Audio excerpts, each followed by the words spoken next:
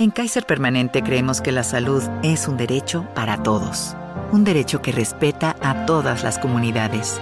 Un derecho que enfrenta a los desafíos sin dejar a nadie atrás. Y que ayuda a los niños a crecer más sanos. Y que nos prepara para un futuro donde todos podamos sentirnos protegidos. Creemos que la salud es un derecho para vivir bien. Kaiser Permanente. Viva bien. Kaiser Foundation Health Plan of the Mid-Atlantic Stay Inc. 2101 East Jefferson Street, Rockville, Maryland 20852. Stand and cheer for the Panthers. Stand and cheer for the team. The pride of both Carolinas and city of the Queen. Carolina! Stand and cheer for the Panthers. In our grand old name. Nothing could be finer than to be in Carolina for a Panther football game. What is up, everybody? It happened again. Another Panthers win, 3 in a row. I mean, that's www.dubs.com right there. Like, I can't imagine that we're sitting at a winning record. I can't even remember the last time we had a winning record. Does anyone remember? Last year we were like, what 5-2? I think it was either 4-2, 5-2 when before like everything went to hell in a handbasket. Yeah, everything went to shit. Yeah, it was 5. I think like somewhere around there. And I mean, it's a great feeling. And I know we kind of said this. It's like, oh, cool, the Falcons. Oh, cool, the Cardinals. But like 3 wins are 3 wins. And now with the Bucks losing to the Bears, and you're sitting almost near the top of the throne. Like, listen, look, the line of victory and defeat in the NFL is razor thin. So I don't care who you're playing. At the end of the day, and you hear people say it all the time, a win in the NFL is a win in the NFL. Take it and roll with it, because the difference between this team and this team could very well be, just razor thin. I mean, look at Atlanta. Look at all their losses. Imagine the margin of victory. Like, the margin of victory has been very slim. We could easily be 0-5, but luckily 3-2, have a chance to win the division. I mean, I think through 5 weeks, I've looked at the competition. I've looked at our division itself. We have a legit shot to make a push. I mean, just continue to grow. Honestly, that's all I really can ask for from this team at this point. And you get an NFC, and especially I think it's very fortuitous that you get a year where they just now added an extra playoff spot, an extra wild card spot. And with the NFC looking the way it is right now, no one in the NFC East is going to take that wild card spot. No one in the NFC West, I feel like with the way that the 49ers played today, they're not going to take that wild card spot. Oh, God. So just a couple of things. Yeah, right. I mean, listen, the NFC, and now, we all saw what happened to Dak. Our prayers and thoughts with him, because he's done for the year. And hopefully it's not something that's a year or two. But the NFC is listen, I would have told you, we all said at the beginning of the year, there's no way they make the playoffs. They might get 3 to 5 wins. This, and I texted Jack, during the game. And then, of course, they had a couple bad series. But this is by far one of the most solid offenses, if not in the NFC, in the NFL. And in the NFC, you're talking about 7 teams, and where are they going to come from? I mean, I'm sitting there today watching Philly lose. You watch Dallas win, but the Giants were right there. San Francisco, they benched Jimmy Garoppolo, who just played horrible. So it's all up for grabs. Tampa Bay loses, and listen, we get them again. And I'll just say it real quick, because I was going through it in my mind, if you don't mind me talking about it for a second. I looked at the rest of the Panthers' schedule. I mean, they're going to be in games. And when you talk, you still got the Falcons again, the Buccaneers at home, the Saints. Who knows? So I don't want to go. I don't want to put the horse before the cart. But right now at 3-2, you don't know what that saying means? No, but you don't put the cart before the horse. That's the saying. Huh? It's the saying is you don't put the cart before the horse. All right, whatever it is, dude. You got to put the horse before the cart. How else will it go? All right, well, okay, whatever. Got it. Okay, whatever. But you know what I'm getting at. You don't want to think that. But right now, how could you not? I'm not gonna lie. I mean, I've been looking at this defense, and I've been a question. I've always questioned this defense each and every week. Anytime I do a Money in the Bank, I look at the defense. I'm saying, okay, are y'all gonna play up to par today? And for the past few weeks, they've lived up to the billing. I mean, I gotta give Phil Snow his credit. I didn't think he was a great hire, honestly, coming from Baylor in the Big 12. They don't play any defense in that conference. So I thought, what could Phil Snow bring to us that we could possibly use? But they seem to have something. I mean, the secondary, for what it's worth, I mean, they give up a lot of yards, but they still make timely plays. Our front seven, again, you know, I probably would like a replacement at middle linebacker other than Tahir Whitehead. But again, they've held up great. So I mean, I've got to give credit to Phil Snow in that defense so far through 5 games. I will say I still have a couple stipulations with that defense, because you saw towards the end of the third quarter and in the fourth quarter, once Dante, and prayers that toe injury is not something serious, because that seems something that's been reoccurring. And we all know how the Panthers health staff is with foot injuries. They're not great at helping them recover. So that's a scary thought. And then when Brian Burns went out, I mean, the floodgates started to open on the running game. They were powering down our throats. And whether it's you don't have anybody on the ends that can make up for his loss, or like we're just that bad at the run, because we had gotten better. We shut down Austin Eckler a couple weeks back. We shut down Kenyon Drake, he had a kind of a good day this week. But then you saw it looked kind of like that Leonard Fournette, Ronald Jones, Josh Jacobs games where they were running it right down our throats and getting, a good amount of yardage. So that concerns me a little bit, because it seemed like, they were, when you have guys that are just, it's just Marquise Haynes, F.A. Obata, and Yetur Gross-Matos. And that's not a bad squad. Marquise Haynes can pull his weight in some efforts. F.A. Obata, is actually living up to his good story. And Yetur has had some flashes. What really scared me, not even scared me, but you saw some of our, some of our defensive back plays. We thought exactly what was going to happen. Calvin Ridley, he made his name. He went off. And even with some drop passes, he still had opportunities to make it even bigger plays. And Lord knows what would have happened if Julio was healthy for the game. We've never done well against him. So I do still have some stipulations with his defense. But in all honesty, like the guy who could have lost us, not even lose us the game, but Justin Burris, he had almost a horrible play in trying to go for and I understand you're drilled as a DB for the scoop and score. That's your mantra. You get it and you go. But you got to make sure you have that ball. You got to get it first. Yeah, you got to get it first. And he just let that happen. And because Brian Burns made an insane play. He didn't even make a fist. He just put his arm in and the ball went flying. Yeah. But then he made it up for it on that, of course, potentially game-winning saving interception. Or he might have gotten away with a little DPI. What did you look at that coverage, that matchup, Shantiz? Was that iffy, that especially that last pick on what it could have been a DPI or just – I'll say this. You can call it, but that's – at a point, the defender is allowed. You can still put a body on, man. And it wasn't blatant. That's the key. It wasn't a blatant hole. And again, a great play for him. Keeping inside leverage, stays with him all the way through, turns his head, which is a problem a lot of defensive backs have when they get in certain areas, turning their head around and finding the ball. He had a heck of a play. He essentially ran the route for him. But again, they could have, if they wanted to give a hometown call right there, that it wouldn't have been wrong. But it would have been kind of a ticky-tack type of foul. Now, Jeff, do you think if that, because they mentioned it in the broadcast a little bit, which I can't remember, I think it's Kurt Riley or Chris Riley or whoever's the play-by-play guy. I love his voice. He was in our call. I can't stand the color commentator. I don't know why. I just don't like his voice. I don't know why. He's an old quarterback. He played for UConn. I don't remember his name, though. Regardless, for whatever reason, I don't like his voice. And I don't know why. But they mentioned it, Julio might have been able to big man Moss that catch and get that reception for it. Do you think that? If Julio's in, Jeff, do you think that's a touchdown instead of a pick, or at least a batted ball? Who knows? That's all I can tell you. Julio being a veteran might have had his body in a different spot. Maybe he approaches that route just a different way. But let me say this as a former official. At that point of the game, at some point you got to let him play football.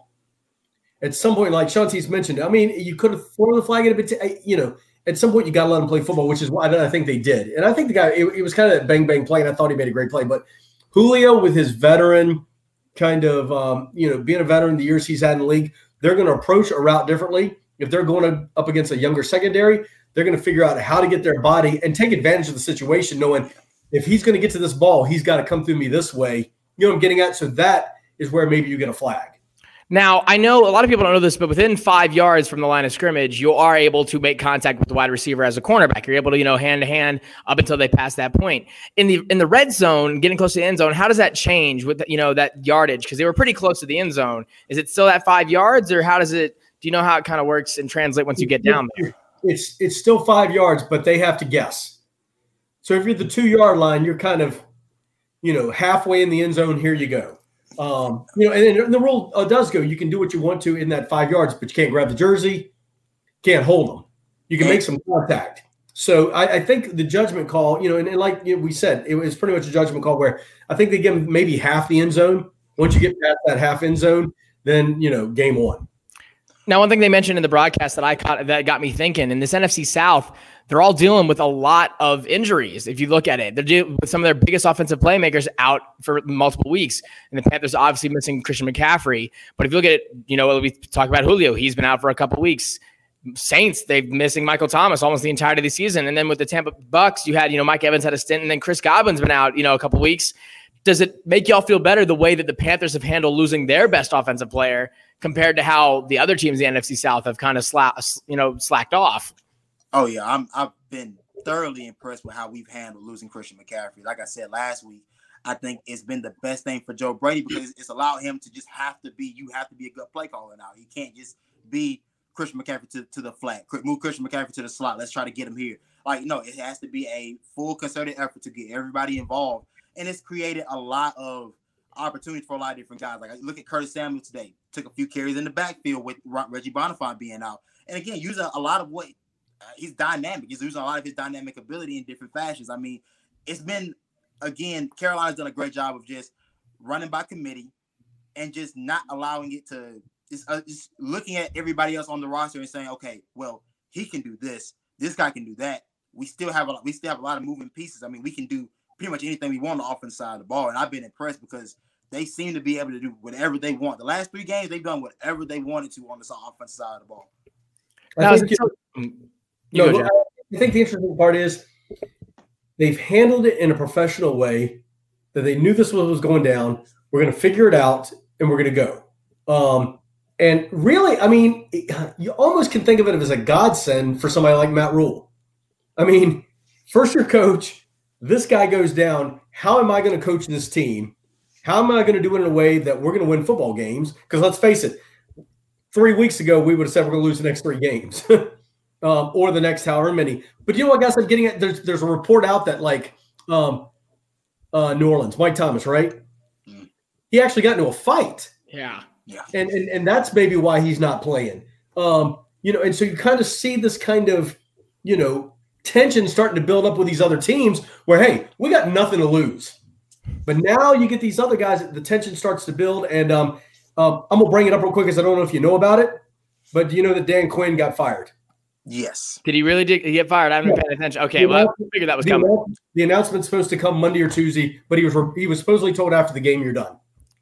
I mean, I sympathize for Falcons fans. He has been nothing since 2016. Absolutely nothing. Has worked with so much. The GM is doing a great job over there. Man, an entire O-line of first-round picks. That made me salivate. I wish Cam had that. I never knew that until they said that was all.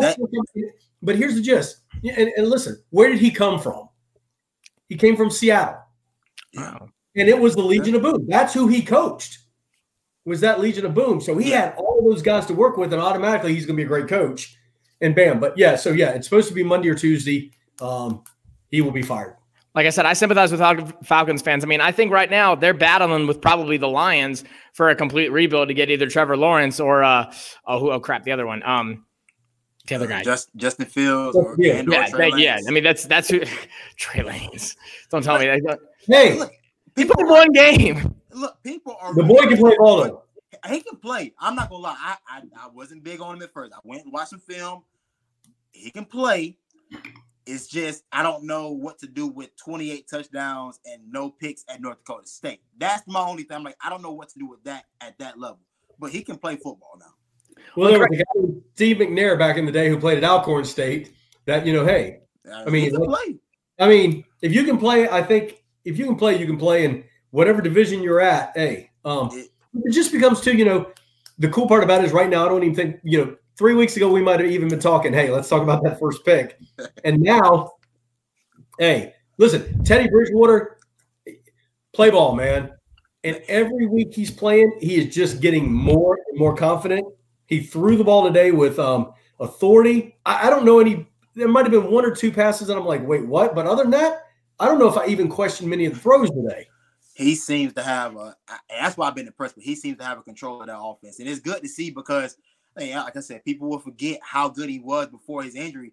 He was starting to make that. He was starting to turn that corner last year with the Saints as well. But he just couldn't really get the full throttle of that offense because he only had 5 games, and you knew Drew Brees was coming back at some point. Now this is his offense, and with him running the show and him being the unquestioned leader of that group, you're starting to see his confidence is rising each week, and it's starting to show. Cause look at DJ Moore. DJ Moore was a guy we think we had been kind of waiting on for him to have his game of the season. He had it today, and it's and him and Robbie Anderson are just clicking. They have each other's number. Curtis Samuel had more touches today. When I was happy to see him get more involved because I'm just starting to see more confidence in the overall group, and it's starting with the quarterback at the helm. And there's a guy like that, and they kind of mentioned it. They talked about it a lot, like in the broadcasters did. There's guys that are selfless and they want to do what's best for the team, and there's guys that literally genuinely care more about the success of others than they do about the success of themselves. And if you really think about it, that's the ideal mindset for a quarterback. I don't need to be the guy who's making all the plays. Yes, I'm making these passes, but it's not me. I'm getting the ball in their hands so that they can make these plays. You notice he doesn't keep the ball in his hand for that long, and that's really good for our offensive line. And it might be a little deceptive because, he's getting a good amount of time, but he's taking some hits in the pocket and still completing passes. There was some third down, and it's funny because with Cam, like if it was a 3rd and 10, 3rd and 9, sometimes I'd be a little scared to see if he's going to complete that pass or if he's going to take off. With Teddy, I'm less concerned, and it's weird because you go from this it's 2 different types of quarterbacks on the entire types of the spectrum. Not to say one's better than the other, but you had one guy who's like, okay, I need to put it all on my back. I'm the only one who can make these plays, which was true for the most part, for most of his career with the Panthers, is that he did need to make all the plays.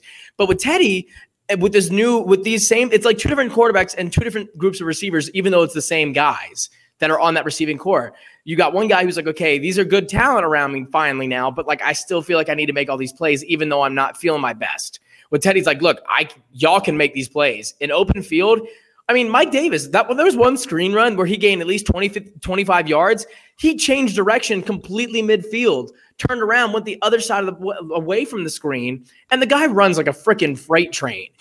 He looks like Steven Davis reincarnated or Jonathan Stewart reincarnated. I keep saying it. The man does not stop moving his legs. He looks a lot like how he looked in South Carolina. Like I know people may not pay attention to Mike Davis because of the guy that came before him, which is Marcus Lattimore. But Mike Davis runs exactly the same. He's physical, great after contact, and has great contact balance.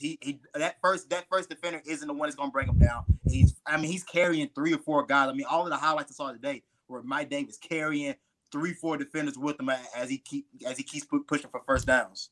And he spreads that. He spreads that mindset. You saw Curtis Samuel even on one of his touches. He was carrying 4 or 5 guys by himself. We know how DJ runs. He runs to score every play. That's why he gets those long touchdowns. And it's crazy. I think I looked at the stats. We're one of the top teams of yards after contact. Yeah, because they don't go down.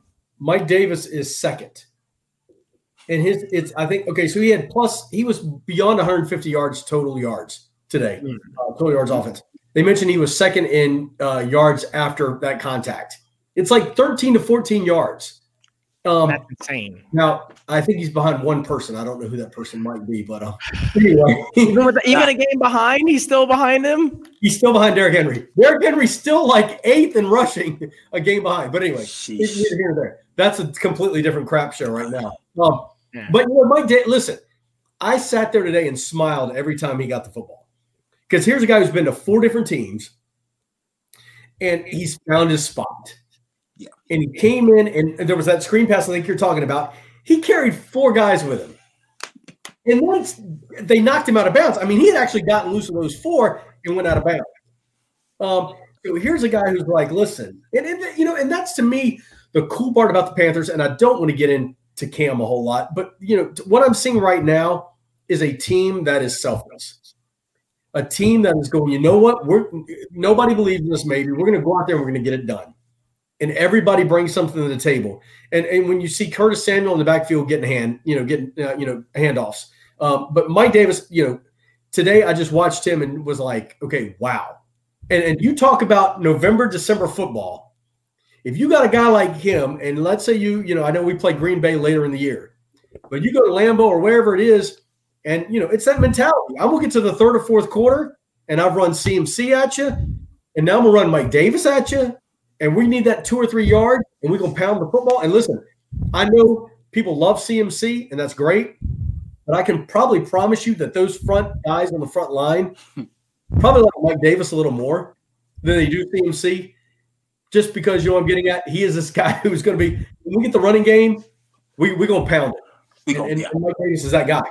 Man, look, I just can't – I'm eager to see what happens when Christian McCaffrey gets back, because I hope this offense goes to another level. Because there's still another level this offense can hit where it's clicking on all cylinders, and it's scary to the point where we're talking about probably one of the most explosive offenses in the league. Will they still feed Mike Davis? And he should be. I just hope that they just realize that, hey, we have our backup running back. We have a guy that can be featured alongside Christian McCaffrey and go about still working him into the game plan. Well, that's what we keep talking about, because it was a bit of a concern today. With Reggie out, you bring up Trenton Cannon, but even with Trenton Cannon, he's only coming in when when he's gassed, and you could see him kind of limping off the field a little bit. I think he's just, one of those guys who powers through whatever he has going on, but that could become an issue later on. So I think you find, and I keep talking about it, and I don't necessarily think it's like a smash and dash, but you finally get a 2 running back system to where you don't have to run your guys into the dirt. You go, all right, a drive, McCaffrey, you go this drive. Why not? All right, Davis, you come in, you do this drive. Like, that's what you can finally get. Because Davis, if you look at it, he's the penultimate kind of power back of all. And he's got all these attributes from other past Panthers running backs. If you really look at it, he's got the leg power of Mike Tolbert, that willingness to not quit. He's got the ability to read the field like Steven Davis and make these bursts and these cuts. And then like Jonathan Stewart, he runs downfield and he runs head on. He's not going to run east to west unless he is open in the field, to get that pass, something like Deshaun Foster would do. Yeah. So he's got all these traits of all these great ones. And then Christian McCaffrey, you can't really compare him to any pass running back because he's better than anyone we've ever had. Yeah. But you put those two together, come on. You might not even have to throw the ball anytime. What do you think about Joe Brady's got to be loving life right now. To look at the offense that he has in Chauncey, you mentioned it, and all of a sudden you come to a third down, you can put CMC in the slot, and you got Mike Davis in the backfield. Man, and not only that, you have Curtis. You got Curtis Samuel, you got DJ Moore.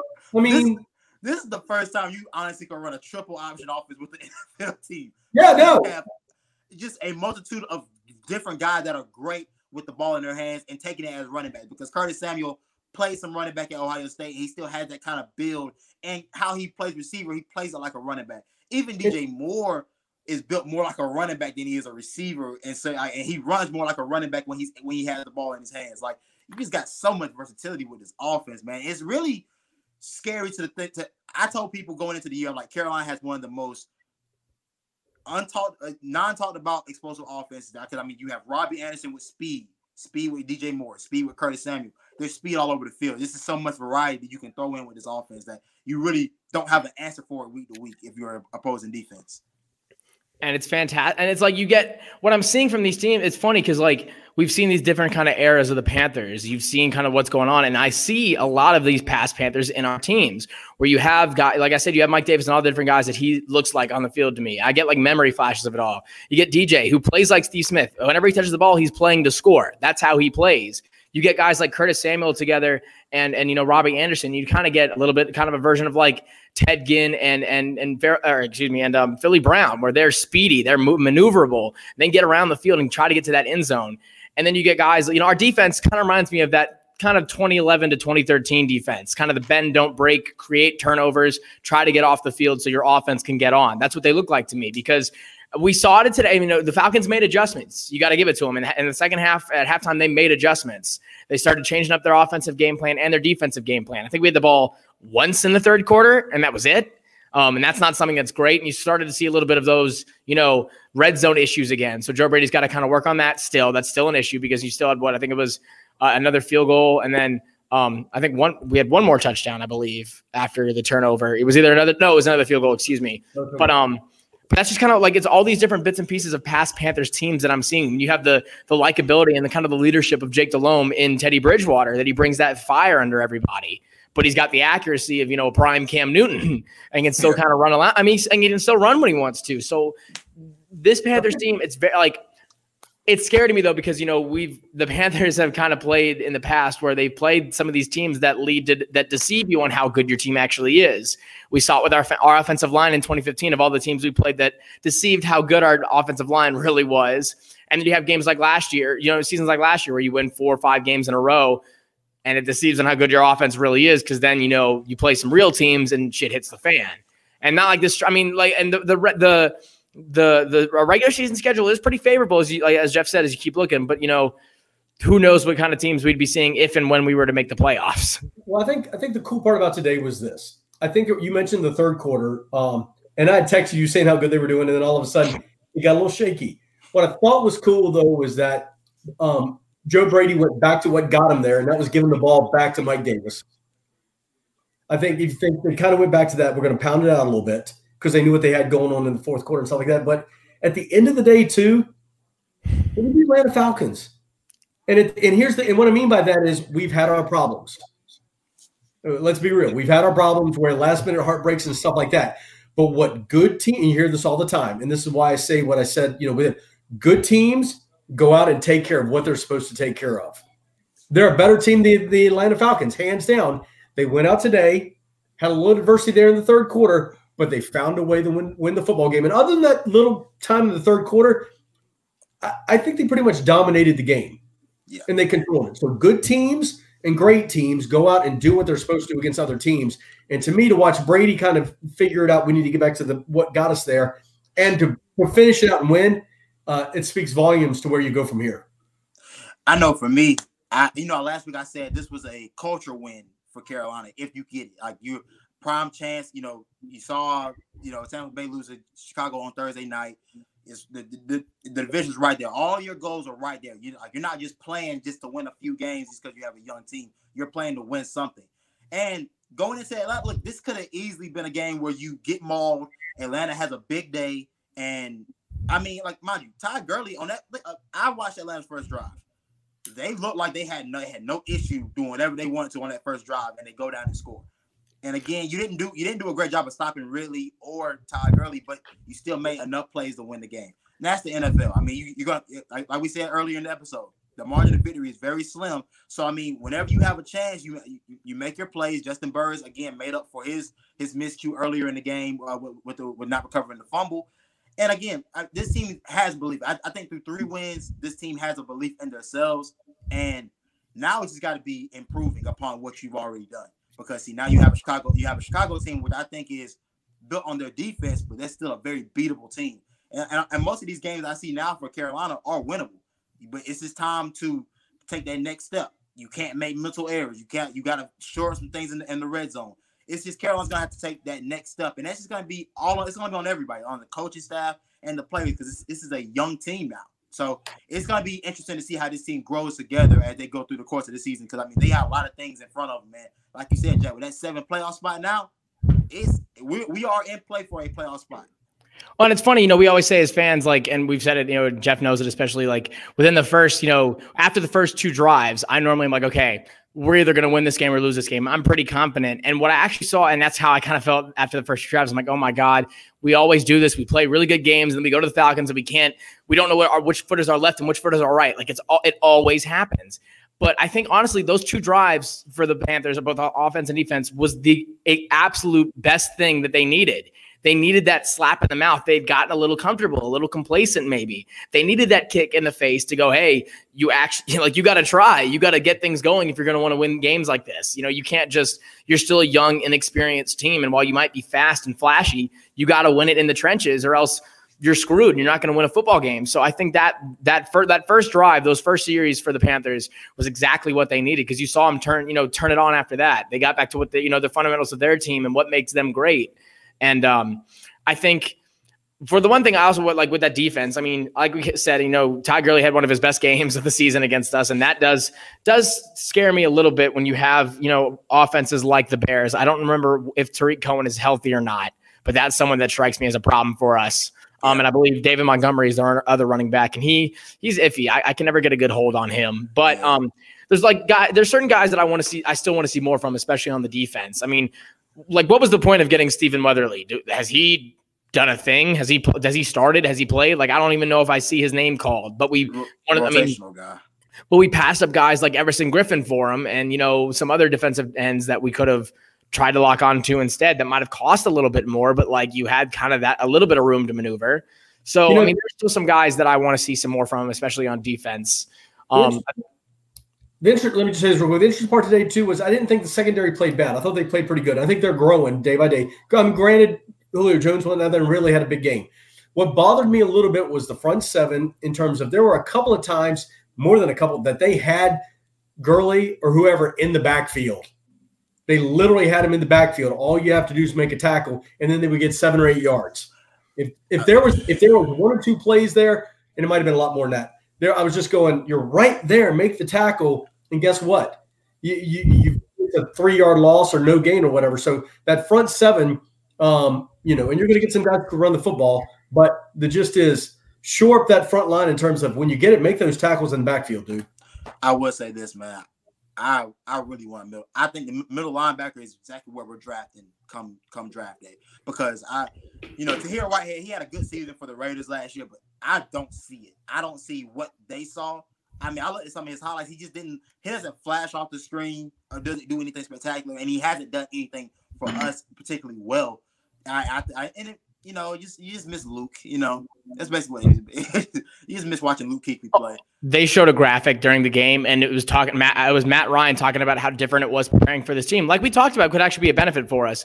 But it was showing, it was like Cam Newton, New England, Ron Rivera, Washington, Greg Olsen, Seattle, Luke Kuechly retired. And I was like, do you really? Facelift.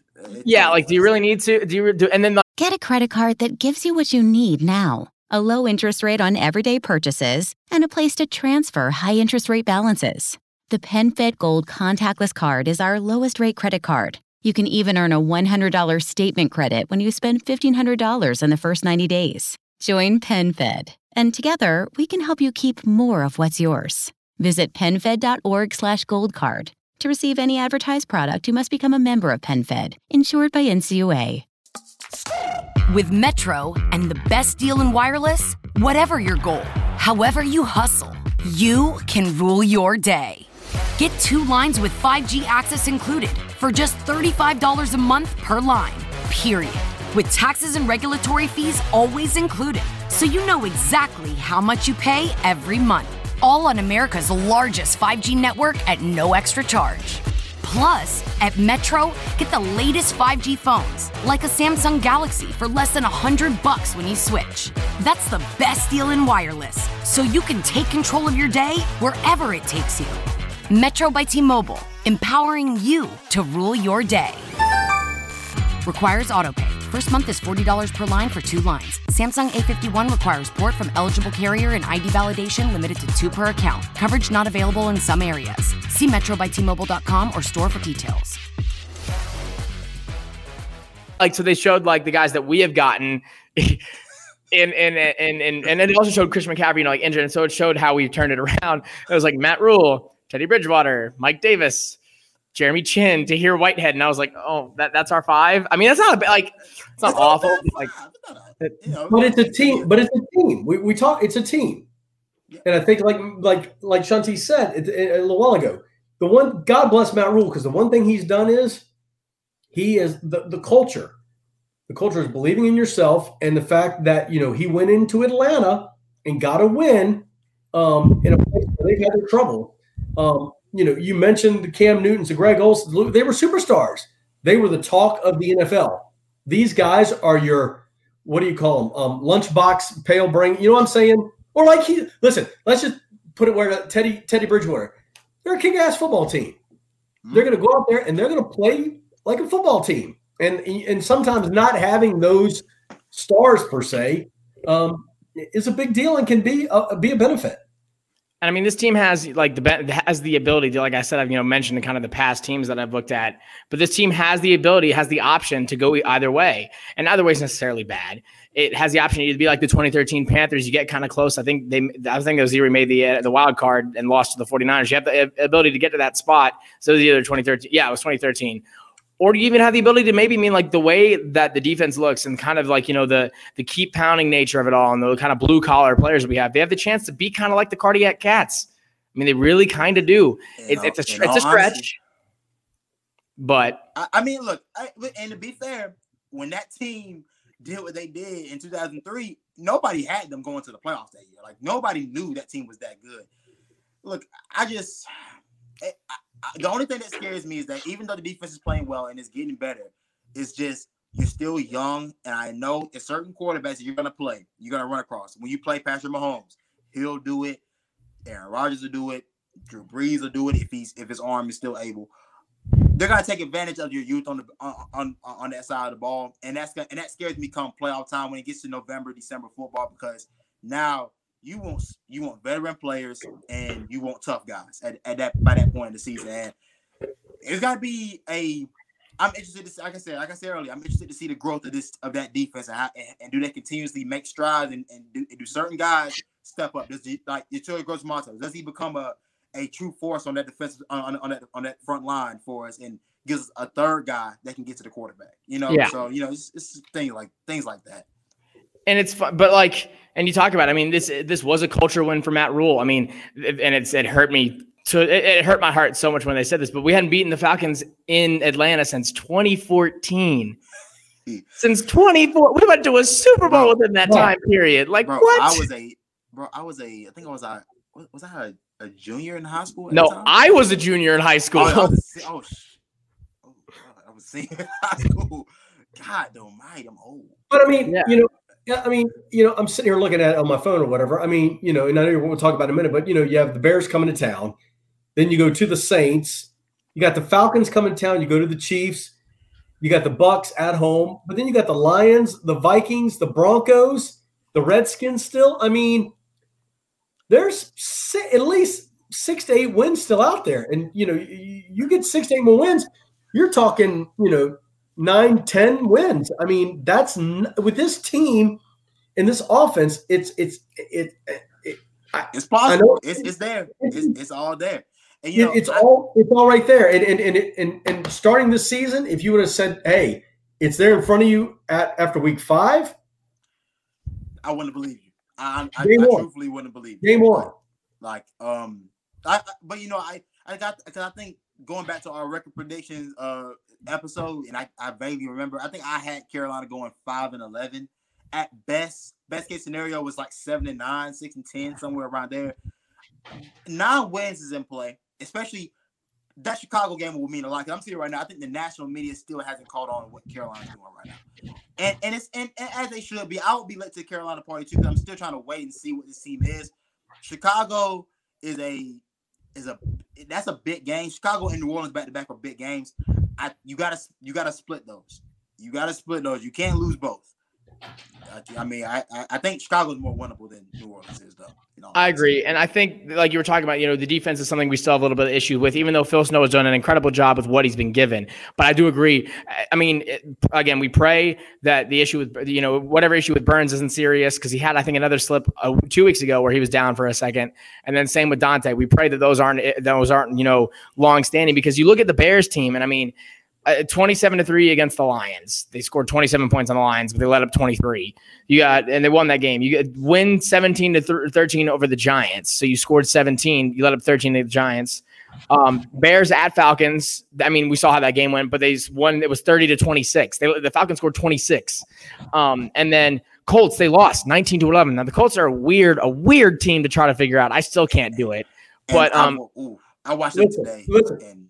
Phillip Rivers is showing who he is. It's just weird. Did they end up winning that game? I didn't see the end of it. Huh? They lost that game to the Browns. They lost. Okay. And the Browns, and I think he had 2 interceptions, no touchdowns. Oh yeah, and I think what the Browns did should be a blueprint for what every team should do against Indianapolis Colts. Man, I mean, Phillip Rivers isn't very good. No, and I look at I still look at all the quarterbacks that got signed before Cam, and I try to quit bringing his name up, but I look and I'm like, really? This is your guy. This is who you would be 5-0 right now if you would have got Cam. Yeah, they have the pieces. They have the pieces. And then, I mean, their most impressive game was against the Bucks. Obviously the 20-19. If you look at those, I mean, the amount of points they scored, their highest was 30 against the Falcons. I mean, that's none of these defenses that they're playing, except for the Colts, are great. They lost to the Colts. Our defense has a chance to prove itself this game by getting over after Foles, by locking down their receivers. Because I mean, they've got options, but not a whole lot. Jimmy Graham scares me against this because he seems like the kind of guy that goes, "Oh, the Panthers, cool," and just goes for like 200 yards as a tight end and loses his mind. But like the offense, we know what they're going to do. Like in all these, the Bears defense, while it has the pieces that it can create turnovers, but ultimately it lets up points. It gives up a good amount of points. I mean, they let up like 26 to the Falcons, 23 from the Lions without Kenny Golladay. Like they give up points. So the offense has a chance to do what it can normally do. I think Teddy Bridgewater is going to have to play a game because I think that front seven of them, including Khalil Mack, that front seven is a little terrifying. So Teddy Bridgewater is going to play some ball.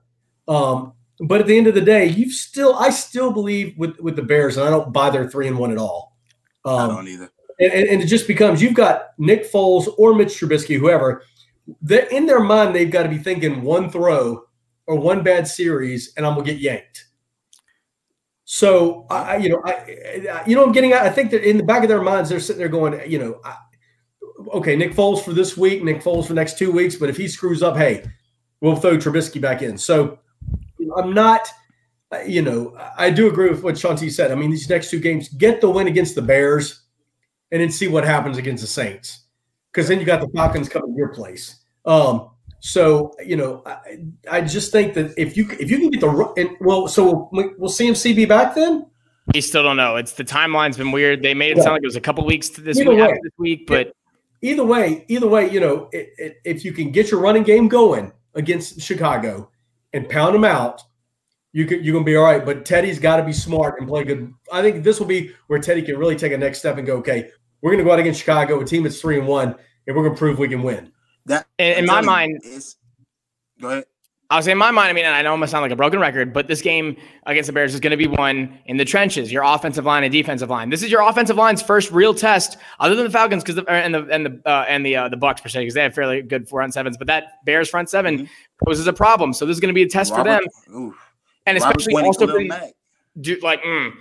and then you're giving Teddy enough time to be able to look off guys like Eddie Jackson and Kyle Fuller. You have to look those guys off. Teddy's got an issue a little bit of staring receivers down for the most part. He hasn't done a lot, but that's where he forces some of those turnovers. So Teddy, you got to give Teddy enough time to get to allow the wide receivers to get separation on these cornerbacks, and then in the front seven too. Like hopefully Burns is back, but if you can get to Nick Foles.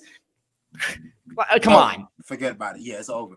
Man, like I said, man, it's going to be a testament to where this team is, and I think the national media will pick up on Carolina after that game. That's going to be the game where if Teddy Bridgewater goes out, and like Jeff said, it's going to have to be a game. There's going to be a game at some point in the season where he's got to win it. And that's been that's a knock on Teddy Bridgewater. Everybody says he's a game manager. He's a low ceiling type of guy. I think he's due for a game where he takes it over, and this is and against Robert Quinn and Khalil Mack, a fearsome front seven. This is a game where if he does it in that game, everybody, all the eyes are on you now. And to speak to Jeff's point, real quick, like about McCaffrey, right now with the slate of games we have, other than the Saints. Let him sit out and get healthy as he can for a couple weeks. If we can get him towards the latter half of the season fully forced, as long as Mike Davis keeps doing his stuff, forget about it. Like you can't stop that. So like in my mind, like let McCaffrey, he has done his job. He's paid more than his dues. He deserves a vacation. Let the man take a couple. I know he probably doesn't want to, but let him take a couple weeks off because Mike Davis is doing what Mike Davis does, and he's being that workhorse, that blue collar guy that you wouldn't expect to do all this stuff. So I'm okay with it. Like, let it happen if we need it a little bit. Right. And you mentioned the national media and stuff. Hey, fly under the radar. There are a lot of teams that love to fly under the radar. And, if the NFC, I go back to it. I'll keep going back to it. The NFC is not good right now. I mean, you take Seattle. Listen, Seattle. They are good. Green Bay, they are who they are. We haven't really, I'm getting at just kind of there. But Seattle is Seattle, and Green Bay. What do you got? I mean, really, what do you got after that? Tampa Bay, I mean, listen.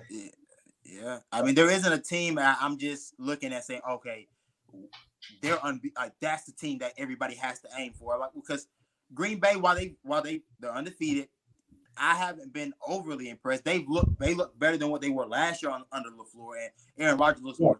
But that's not saying much, right? No. Yeah, and then sorry, I mean, then Seattle. It's the Russell Wilson show. I don't really know. That team's not very overall. That team is not good. Russell Wilson is just playing, out of his mind. That's our dog. That's Charlie. And he's upset that we're talking about Russell. And I'll say it every year. Every year that Russell Wilson has played in the NFL, I don't care about Lamar Jackson. I don't care about Patrick Mahomes. The term MVP means most valuable player to your team's success. This is what people don't realize. Russell Wilson deserved to be MVP literally every season he's touched the football. Other than maybe when the Legion of Boom was there. Yeah, when the Legion of Boom was there, it was still more of a Marshawn Lynch type of offense. But now Russell Wilson is the only reason that team is even relevant. Because, I mean, honestly, if I look at those receivers, before DK Metcalf got there, he was still getting to the playoffs with Tyler Lockett and David Moore and yeah.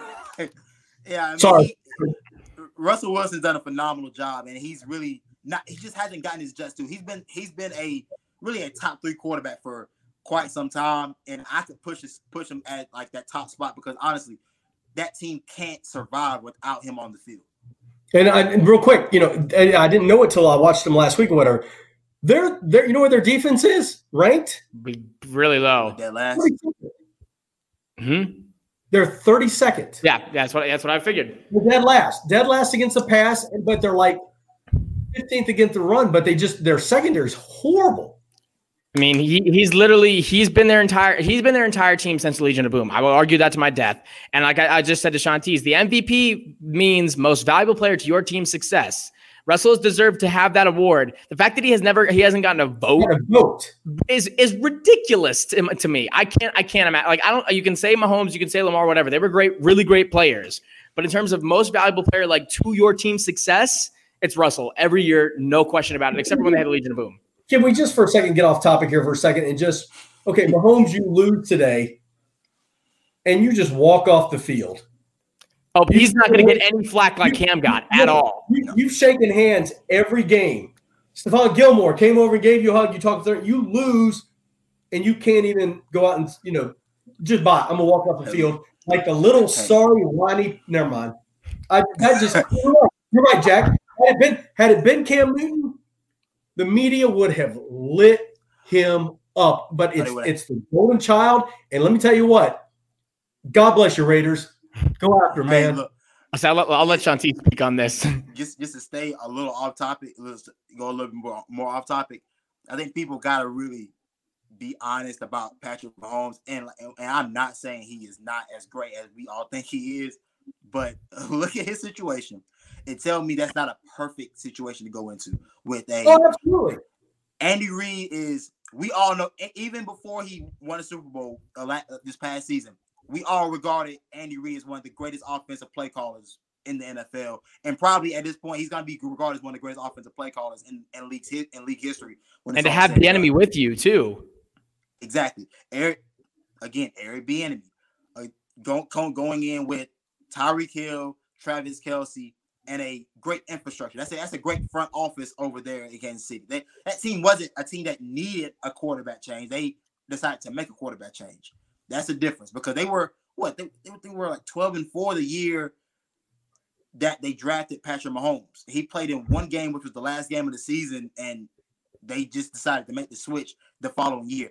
He's going into a great situation, and I think that I think he struggles in these situations where he's got to think still because the game is just, for the most part, they're leading for the most part, and I think people kind of.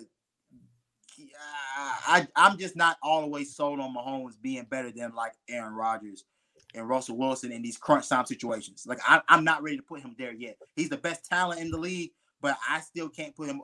Russell Wilson's the best quarterback in football, and anybody else, and you can argue that with anybody else. But I've seen Russell Wilson time and time again come up big with lesser talent and a lesser of a solidified situation around him and still create and make plays. not Patrick Mahomes for going into a good situation, but I think we still have to see what could he do with everything not being perfect around him. And in today's game, you saw it. And I think, for the one thing, we definitely see how the Chiefs go. How they fare out in shootouts. It's not great. They do better when they've spread the lead. They have widened the gap, and then he's a backyard football player. That's all he is. He's whatever the dude in the backyard football games on the DS was. That's him. Like when it comes to having to analyze, you heard what he said. He didn't know how to read a defense until last year. And everybody laughed at that. When he said it, everybody joked and laughed like, oh, man, when he figures it out. Like, no, I don't think he's going to figure it out. That's a problem. I think some guys don't ever figure out the mental aspect of the game, and they just play off physical skill, and they play off physical attributes. And he may be one of those guys that his career may have a ceiling because he doesn't take that next step mentally and have foresight of the game before the game comes to him. And I think that's the difference between somebody, and I'm not going to put, I will. Teddy, Teddy's a smart guy, and you know it. You know he's a smart. And here's the deal with Teddy. Listen, it goes back to what we said earlier. Teddy, it's selfless. He's not selfish. He's not. I'm going to be a superstar. I'm going to take this team and put him on my back and go. Teddy's going to play football for the Carolina Panthers, and that's why I'd love to have him a quarterback. Listen, Lamar Jackson. At the end of the day, great player. Go win a playoff game. But I think it's very interesting to see how how he's received when Lamar loses a game and how he acts when he loses a game and how that's received compared to how Mahomes is received when he loses a game. And there's a very, very kind of obvious reason in the difference between the two and how, but that's neither here nor there. But no, and I do think, and you see it now. I mean, quarterbacks are they're just so important to not only your team, but your culture of your team, the way your team's looked at. I mean, they're the face of your team. And so I wish we could have had a year where we had Teddy and Kuechly on both sides of the ball. Can you imagine the minds, them just dissecting plays back and forth? And I'll agree with you. No, I agree with you. And you mentioned that, and I'll just, if I can for a second, that's what happened with Tannehill. Yeah. I mean, last year for the Titans, they had Derrick Henry. We get that. But that group of guys rallied around Tannehill. When they benched Mariota, that became Tannehill's team, and he became kind of the face of the team along with Derrick Henry. So you're right. I mean, there is that realm where, it's a team deal. It's a team deal and not, and that's why I love Teddy. He's just going to put on the jersey, put on the helmet, and go out and play football. And at the end of the day, I'll take that, and real quick, one more thing off subject. God bless Alex Smith and seeing him back on the field today. That was just a moment for the NFL to really come back from the same thing that Teddy came back from. I didn't know Teddy's injury was that bad. Alex's was a lot worse. I mean, he thought there was a chance he might die. Like if that thing hit and it was bad, like there was a real possibility, or that if it went gangrene, like he might have died or lost a leg altogether. So like, it wasn't as bad. But no, I mean, it sent chills down my spine. I felt bad for Kyle Allen because how injury prone that man is, and he looked actually kind of good when he was playing, which I was kind of expecting. But that was so cool. It was a little eerie that Alex Smith came in today, and then Dak went out the way he did. And the funny thing, and if I'm Jerry Jones, and I'm sure like Andy Dalton won you the game, but the game was already kind of, it was weird. But if I'm Jerry Jones, it's never going to happen. But like, who's a guy with a similar build as Dak, who played very similarly in his prime, has the same kind of mobility and arm as Dak, and isn't on a team right now and hasn't been on a team in years for certain reasons. And I think if you reached out to Cap, I don't know what that would look like. It's never going to happen with Jerry Jones, but like that would be good for the Cowboys in my mind. Yes, but I think about that state, that owner, and hell no. The perfect team to have a ginger quarterback. But listen, Andy Dalton, go out and play football. If you go out and become a game manager for the Dallas Cowboys, you got the talent around you to still win. Listen, that division's horrible. Division, listen, 6-10 could win that division this year. I hate to say it. Yeah. But it literally could. 6-9-1 could win the division. Andy Dalton. That's the pace they're on right now. Like, that's the pace that division's on. But you know what I'm getting at. Andy Dalton, go out and play football. Go out, you play for the Dallas Cowboys, be a game manager, give the ball to Zeke, throw to Amari Cooper. And, hey, just play ball. And I know a lot of people a lot of Dallas fans were just down on Andy Dalton. I keep having to remind people, he went to 5 straight. He had 5 straight playoff appearances in Cincinnati. He can play this game at a high level. Now, is it the level that you want to see? And maybe not, but he is. But with Amari Cooper, Michael Gallup, by the way, looked like a stud out there. CeeDee Lamb and Ezekiel Elliott in the backfield. You don't have to he doesn't have to be this superhero guy. He just needs to go out there and, like you said, Jeff, manage the game. This play football. But kind of wrapping up, because we're looking at, we obviously got to look to the week ahead. I still haven't seen if any of our predictions have been right. I don't remember what we called for the Falcons game. We know Shantice was wrong because he said we were going to lose, and I think Tyler said we were going to lose too. I can't remember. Which, hey, we're okay with that. If Shantice is wrong, but I think Tyler picked us to win. I was dead saying we were losing that game because we hadn't won. Which is because it's exactly the game the Panthers would lose. It's the exact game. Oh, yeah. It's written up perfectly. Which gets back to the culture change. And listen, that's big. I mean, you're 1-1 you're a half game from winning the division, from leading the division right now, which is just insane. You got a winning record. You're number 2 in the division. Maybe I can't remember. Number 2. If not tied for number 2, then with the Saints. And depending upon how they fare with the Chargers tonight, hopefully Herbert, or not tonight, but tomorrow night. Hopefully Herbert does well in that game. We'll be rooting for the Chargers there. 3-2, right? The Saints are 3-2. Yeah, they would be 3-2. No, the Tampa. Saints are 2 they're 2-2 right now. They play. Yeah, right. So they can lose 2-3 if they win. At best, they're 3-2. Right. So that means you're tied for first. Because the Bucks. But we're still you lost to the Bucks, but really you're 3-2. Everybody's 3-2 except for the Falcons. So that's fine. But now, looking at this game and looking at it coming up, we got the Bears. Like we said, I think it's going to be a game that's won. We got to. It's the defense has to prove themselves and show they can kind of lock down. I mean, you've looked at some of our score sheets, and we've given up not a large amount of points, but I mean not what you really want to see out of your. It's good for your young defense right now, but you need to do a little better. So in my mind, I'm looking at a game kind of like. I want to say it's going to be like 20-14 us. More realistic, it's probably like 17-14 us.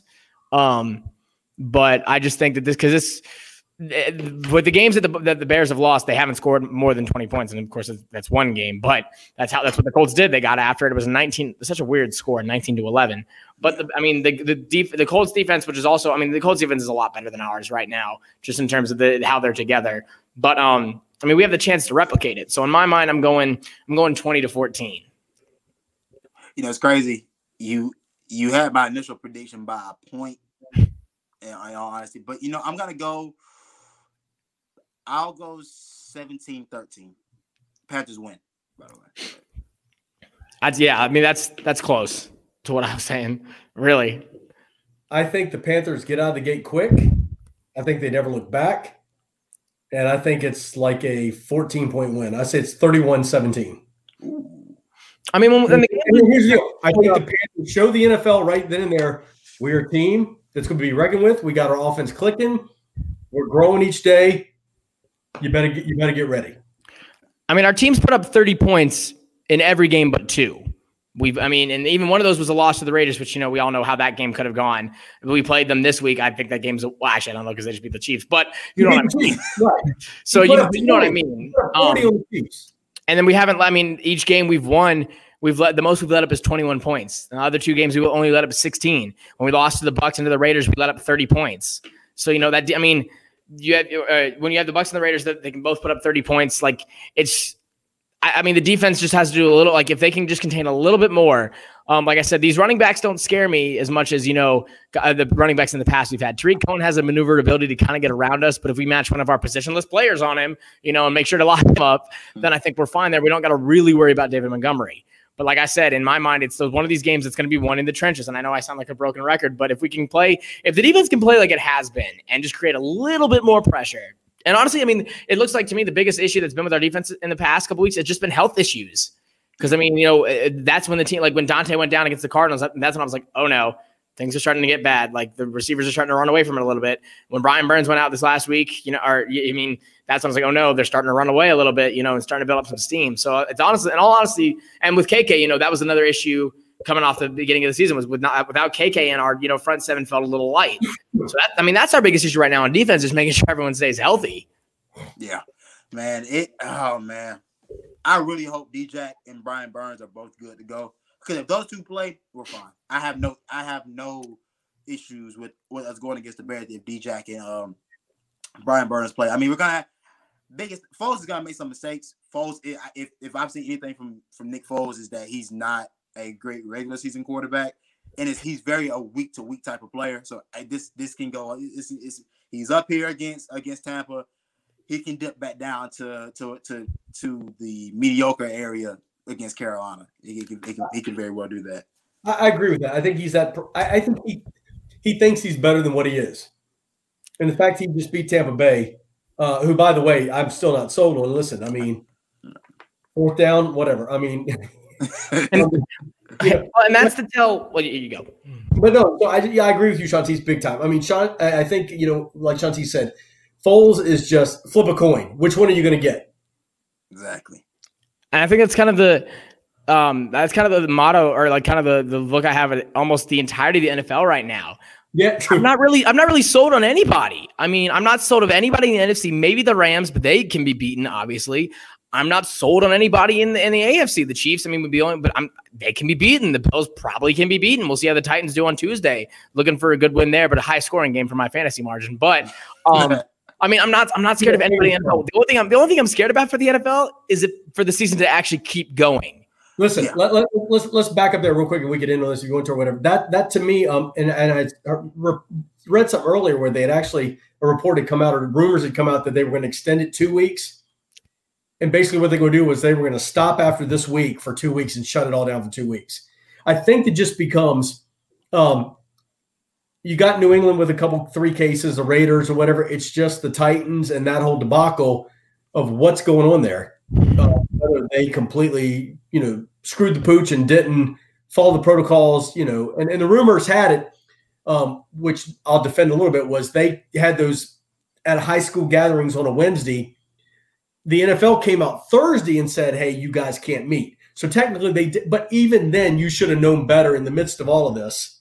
And kudos to the NFL. Jack, I know what you're saying, whether we're going to have it or not. Listen, kudos to the NFL because all they've done is played a season so far in the middle of a pandemic, which really the NFL doesn't lend itself to a bubble type system, I don't think. So they've done all they can do. Let's just keep our fingers crossed. And, for the Titans, listen, if you screwed up and you don't have any more cases, go out there and play with whoever you can play with. If you screwed yourself that bad, you just got to go take the field, play the Buffalo Bills with who you got, and deal with it. And just get rid of all the stuff that you're getting rid of and stop, and like you said, let's just hope we get – but here's the deal. It'd be great if the Panthers would get to like 6-2 or something, and then they cancel the season. No, that'd be the most Panthers thing in the world. We'd be top of the NFC. We've only lost 2 games. And then, hey, guys, sorry. Season's canceled. Maybe we'll try again. That'd be the most Panthers thing in the world. We'd even get to the playoffs. We'd get to the playoffs, and we'd be like number 1 seed, like home field advantage somehow. And then, we're actually not going to have it this year. That'd be the most Charlotte, Carolina thing in existence. Like that would just be I wouldn't be shocked. That's how bad it would be. I would not be shocked if that were to be the case. But I mean, and I know we're right up. You got to think about it. If we've got 32 teams, and right now there are 3 teams that have had issues, that's really not a bad deal in terms of playing football. There are actually high school teams down here in Charlotte, private high schools who've played in Charlotte, and now there are cases growing on those high school teams. So, and you look at college, which is just complete, this school with 23 positives, and this school, I think Virginia Tech took the field yesterday against North Carolina with 20 players out or something. So it's just do the best you can to get through it. Let's just play football. That's all we can do. All we can do as a team, as a fan base, and as just an NFL, viewing population is just to continue, y'all, to keep pounding. That's our motto, and that's something that everyone can kind of use throughout this entire pandemic. And hopefully, we're coming close to near the end of it. Lord knows, and everyone keep praying for it. Y'all keep praying for pray for Dak Prescott because while we joke about it, that was a gruesome injury, and you hate to see that from someone in the NFL.